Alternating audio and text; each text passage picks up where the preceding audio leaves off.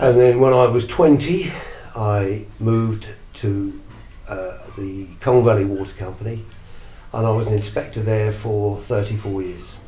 I lived in Holywell Hill then, in a company house. It was a Colne Valley house on the bottom of the hill. We was based in an office next to where I lived, down the bottom of Holywell Hill, which was Holywell Pumping Station.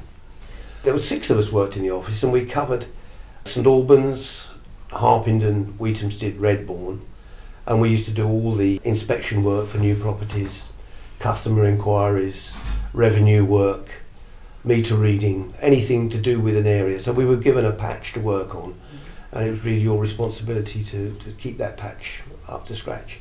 And I worked in Harpenden and Wheatamstead nearly all the time.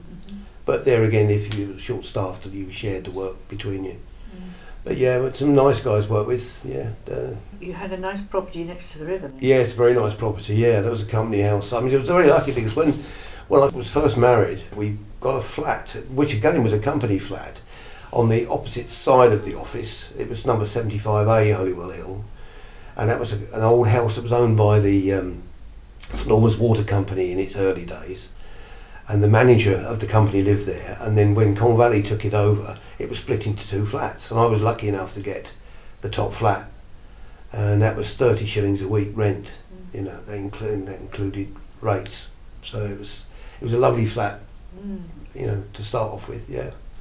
And then later in my career, when we moved back down, leaving Tavistock, because what happened was I used to work for, when I used to work for Colne Valley, we had an active shooting range over at Bushy, so I used to do a lot of shooting down there.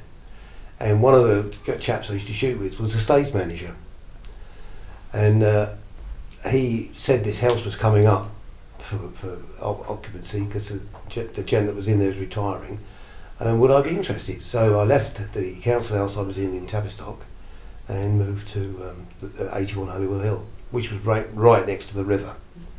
So it seems as though wherever I have been in my life, I've always ended up by the Ver.